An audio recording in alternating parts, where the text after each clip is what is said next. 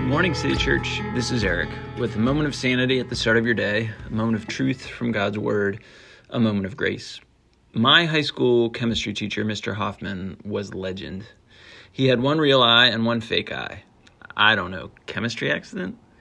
As you'd expect, knowledge of his visual acuity was passed down grade to grade at our school, and there were some of us who learned to sit on the side of the classroom corresponding to his fake eye. The impairment to his peripheral vision thus allowed us to sneak in and out of the classroom at will and to busy ourselves with various shenanigans. One class period, we were conducting some sort of experiment using a thin copper coil, and I suggested to my lab partner, Alice Eubank, that I use the coil to pierce her earlobe. Surprisingly enough, she was game. Now, lest you think I'm some sort of animal, I insisted that we sterilize the coil before I attempted to jab it through her earlobe.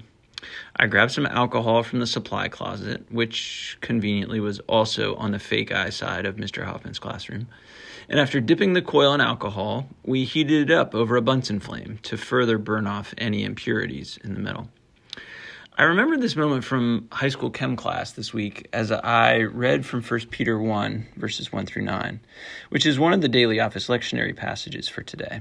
It's a remarkable section full of a torrent of gospel reminders from Peter as he tries to encourage early Christians who must have been discouraged since life drains faith. After describing the living hope that is theirs through Jesus' resurrection and the unfading heavenly inheritance that will be revealed to them, Peter says this, beginning in verse 6.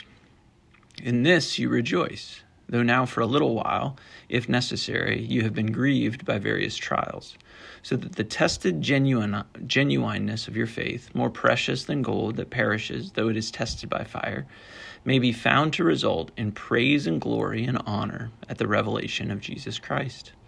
Now, I realize that's an earful, but let me tell you why I think it's so important. Peter exhorts these Christians to keep rejoicing in the blessings of their faith and their hope, even in the midst of the various trials they're facing. He's encouraging them through the suffering that they are facing and that they will face. The reason standing behind his encouragement is that the test of suffering will reveal the genuineness of their faith. Have you ever thought that way about suffering or trial? Have you ever considered that difficulties that you face in life have the ability to demonstrate the certainty, the validity, and the power of your faith in God's love? Now, this doesn't mean a test like you might take a test in school to see whether your faith makes the grade. Rather, it's more like a stress test that demonstrates the strength and the purity of faith. That's what Peter gets at with his metaphor of gold. He's describing the process in which a precious metal is heated up so that impurities can be separated from that which is really valuable. The dross of sin and doubt and faithlessness are burned away, leaving pure gold.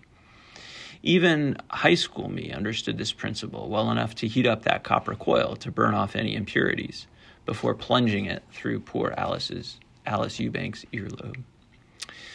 Peter's point is this: if such a process of burning away impurities is used of earthly metals that will one day perish and be forgotten, how much more should we expect a similar process to occur in the crucible of life as God tests and proves the genuineness of our faith, which does not perish, but leads to our salvation? Trial and suffering and pain are not fun. They grieve us, as Peter says, and as we should truthfully admit. Suffering need not be searched out in some sort of exercise in masochism. But when trials do come to us in this fallen world, when we face suffering of any kind, we ought to look for God's purpose in it. And that's why we can rejoice. God's not absent from our suffering. He is with us as our Emmanuel. And God will use such trials to prove our faith. God will use such trials to solidify our hope in heaven. Today, City Church, remember that you have been born again to a living hope through the resurrection of Christ Jesus. And you are being guarded even now by God's power for the salvation that is yours through faith. Remember that as you endure trial and hardship today. After all, that's what allows us to stay well and do good.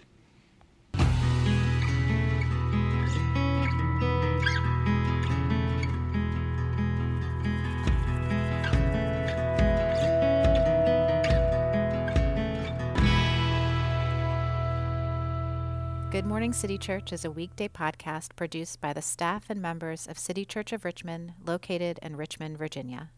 To learn more about us, please visit citychurchrva.com.